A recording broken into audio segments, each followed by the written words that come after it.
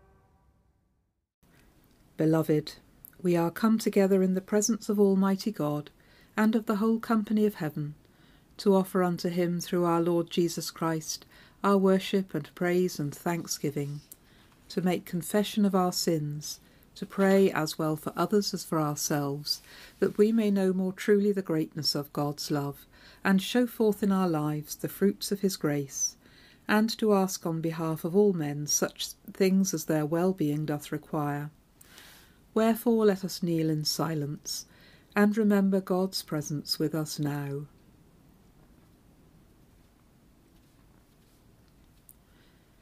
Almighty and most merciful Father, we have erred and strayed from thy ways like lost sheep.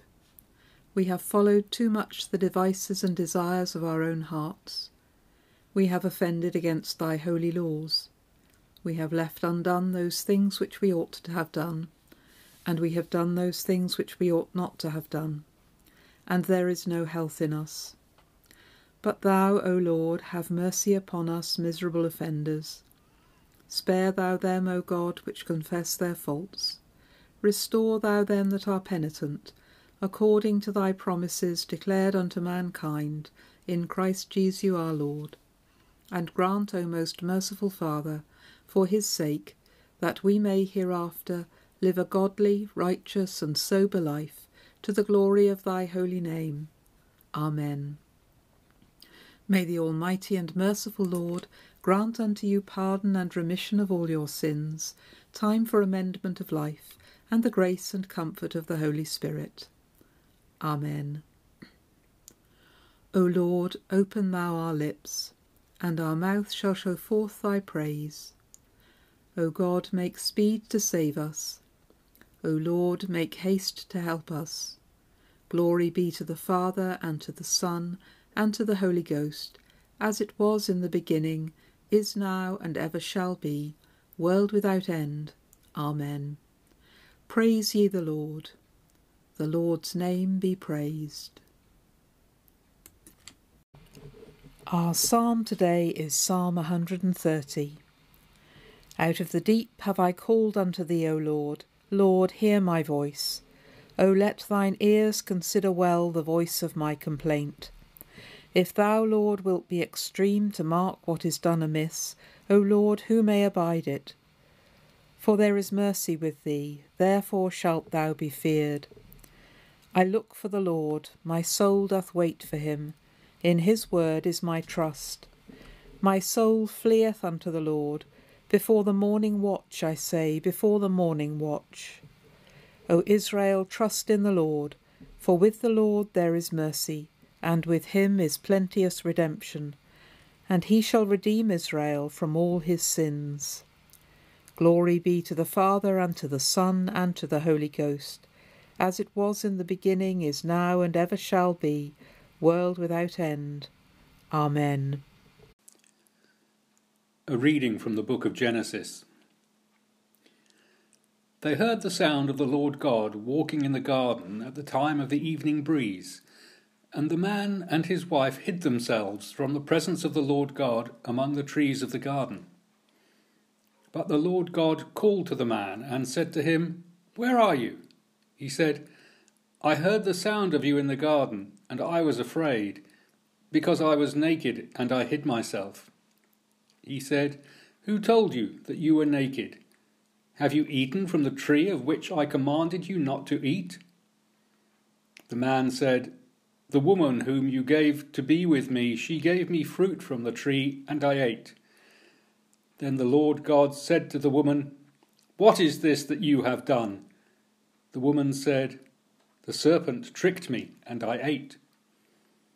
The Lord God said to the serpent, "Because you have done this, cursed are you among all animals and among all wild creatures.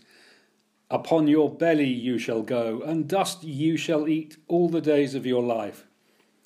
I will put enmity between you and the woman, and between your offspring and hers. He will strike your head, and you will strike his heel." This is the word of the Lord. We say the Magnificat together. My soul doth magnify the Lord, and my spirit hath rejoiced in God my Saviour, for he hath regarded the lowliness of his handmaiden. For behold, from henceforth all generations shall call me blessed. For he that is mighty hath magnified me, and holy is his name. And his mercy is on them that fear him throughout all generations. He hath showed strength with his arm, he hath scattered the proud in the imagination of their hearts.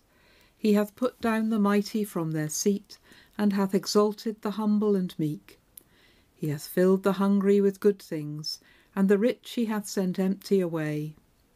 He, remembering his mercy, hath holpen his servant Israel, as he promised to our forefathers, Abraham and his seed for ever. Glory be to the Father, and to the Son, and to the Holy Ghost, as it was in the beginning, is now, and ever shall be, world without end. Amen. A reading from Mark chapter 3. Then he went home And the crowd came together again, so that they could not even eat. When his family heard it, they went out to restrain him, for people were saying, "He has gone out of his mind." And the scribes who came down from Jerusalem said, "He has Beelzebub, and by the ruler of the demons he casts out demons." And he calls them to him and spoke to them in parables.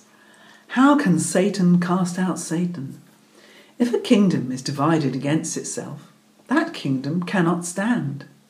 And if a house is divided against itself, that house will not be able to stand. And if Satan has risen up against himself and is divided, he cannot stand, but his end has come. But no one can enter a strong man's house and plunder his property without first tying up the strong man. Then, indeed, the house can be plundered. Truly, I tell you, people will be forgiven for their sins and whatever blasphemies they utter.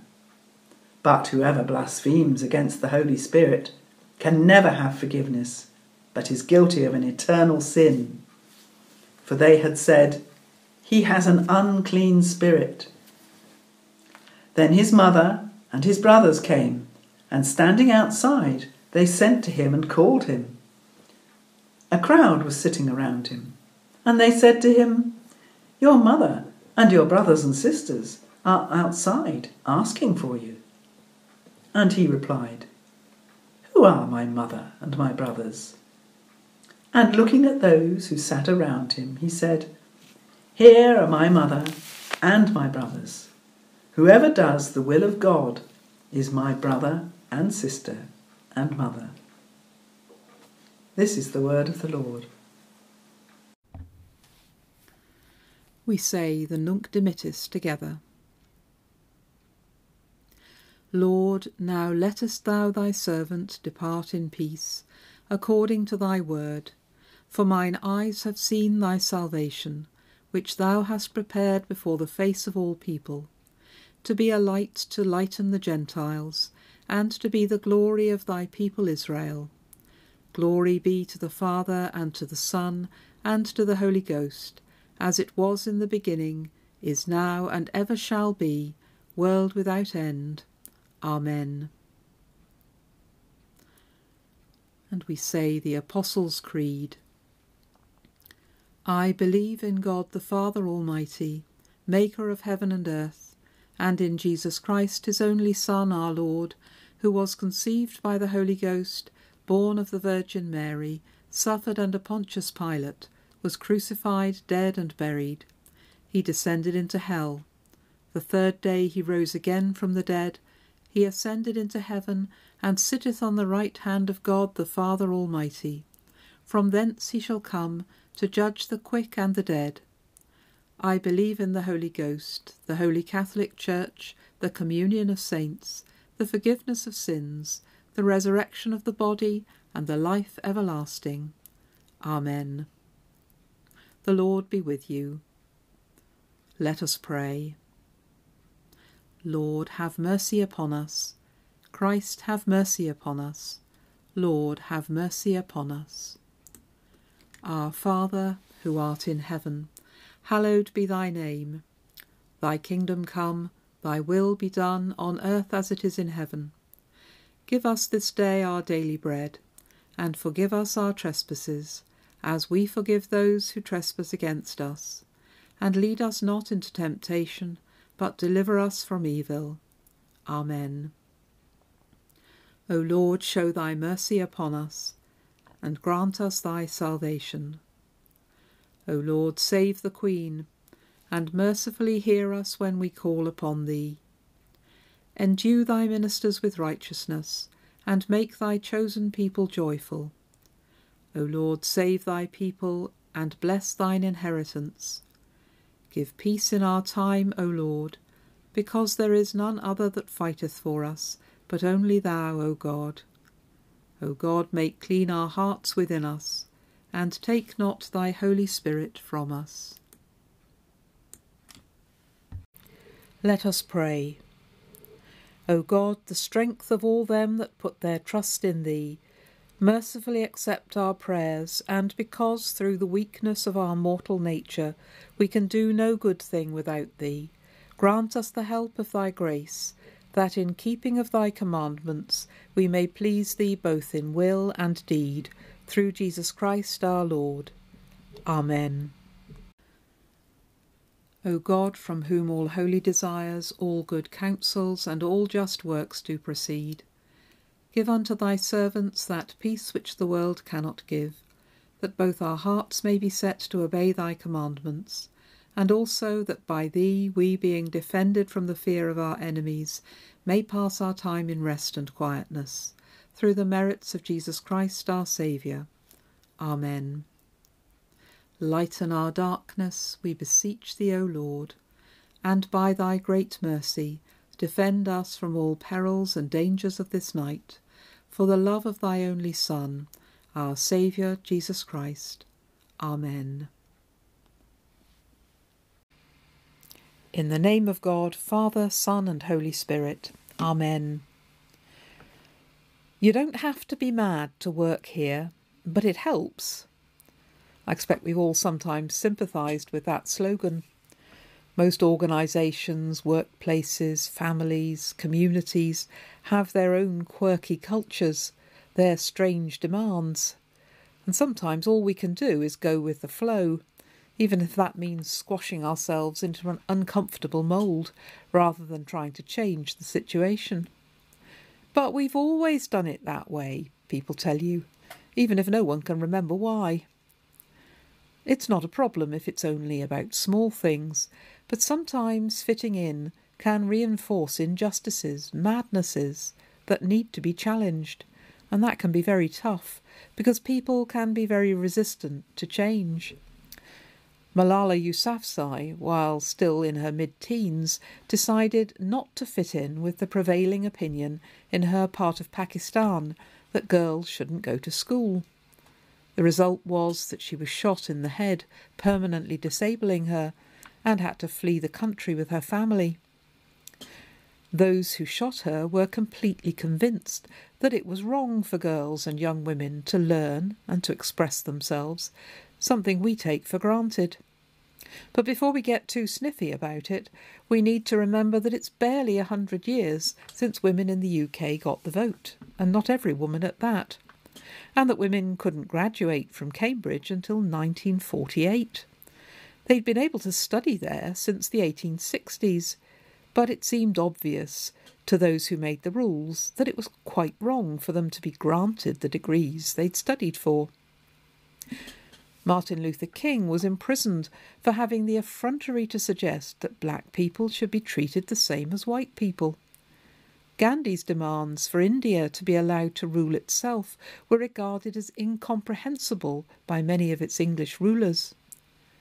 Looking back, we wonder how people could ever have thought it was okay to behave like that.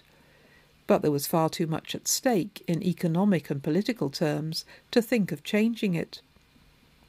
In our current age, Greta Thunberg is trolled on social media for pointing out the dangers of climate change.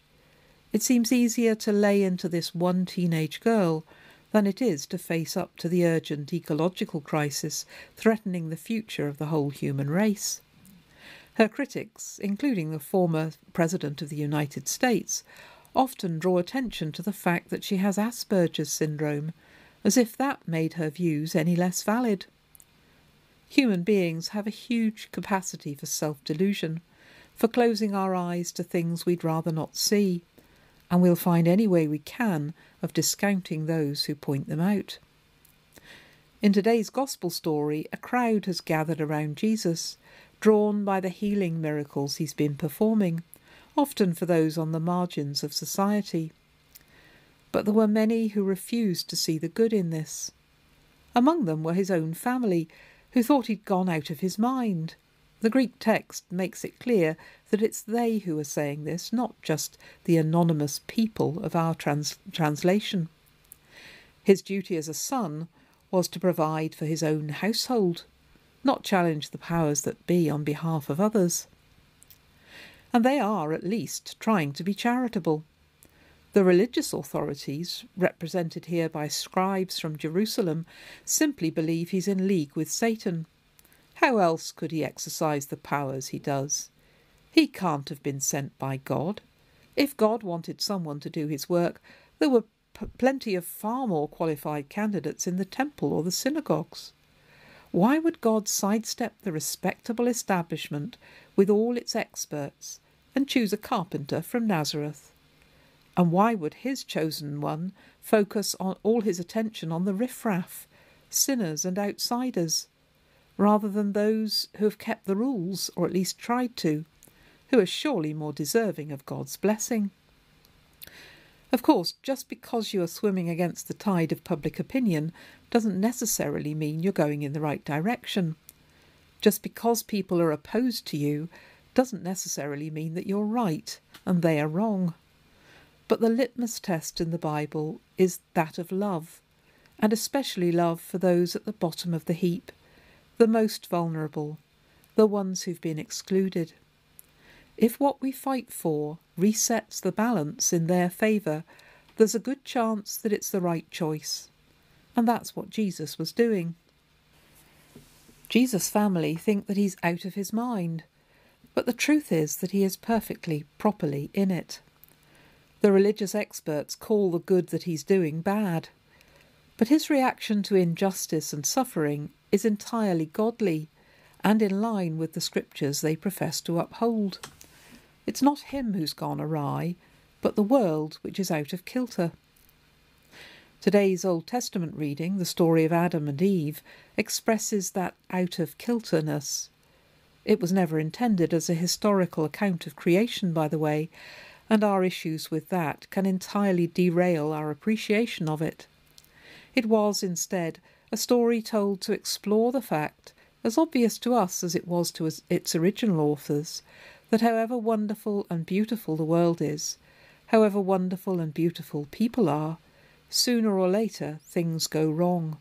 People go wrong, chaos creeps in to mess up our good intentions through negligence, weakness, and our own deliberate fault, as one of our prayers of confession puts it. There is love, hope, joy, and kindness in abundance in the world, but to be human means also to be fallible and flawed, warped by fear and greed. As we grow up, twisted out of shape by the world we're born into, we inevitably twist other people's lives out of shape too, passing on the damage to those around us and those who come after us. Our response to that has often been to try to tidy things up ourselves, set boundaries, create rules, divide people into good and bad, exert our own control. But that often just makes a bad situation worse, further oppressing those who are already struggling. And it doesn't work. It never has. One of the reasons we close our eyes to the injustices around us is that deep down we know we don't have the power to solve them. We're on the inside of the situation, part of the problem. That's why God sends his Son, who has the power to bind the strong man, as this passage puts it, to cut through the intractable tangle of evil we're caught in, although it will cost him his life to do so. When Adam and Eve were cast out of Eden, God went with them into the wilderness. He knew they couldn't do this without him. His people heard his voice in burning bushes, angelic visitors, dreams and visions, as close to them as he'd ever been, if only their eyes and ears were open to him. His presence reassured them that they were indeed naked, as Adam and Eve had realized, vulnerable and helpless, but they were also still loved and cherished. Ultimately, he came to them, to us, in the person of Jesus, to show us that nothing could defeat his love. Learning to trust that may call us out of the mind of the world in which we live. We may find ourselves swimming against its tide, but God's promise is that it will call us into his mind, sharing his life, through which we can find our own true shape and nature, the peace he intended for us all along, which little by little sets the world to rights. Amen. Let us pray. Loving Lord, we give you thanks for the gift of your Son and for the path he invites us to walk with him. Give us courage to live with integrity and wisdom to discern your call. Lord, in your mercy, hear our prayer. Loving Lord, we pray for our world, especially for those who are left behind, discounted or marginalised. We pray for refugees and for all who try to address their need for safety and support. Lord, in your mercy, hear our prayer. Loving Lord, we pray for your Church, giving thanks for the ministry of James, our Bishop, and Julie, our Archdeacon, both shortly to be moving on. Give wisdom to those with responsibility for making new appointments, and sustain those who've taken on extra work in the interim. Lord, in your mercy, hear our prayer. Loving Lord, we thank you for our community, for our schools going back after a week's break, for the residents and staff of Lavender Fields, for our local businesses and community organisations. We thank you for the chance to meet up once again, and we pray for all who have to work out how to do so safely. Lord, in your mercy, hear our prayer. Loving Lord, we pray for all who are in need, for those who are sick and those who care for them, and we hold before you those known to us and those whose suffering is known only to you in a moment of silence.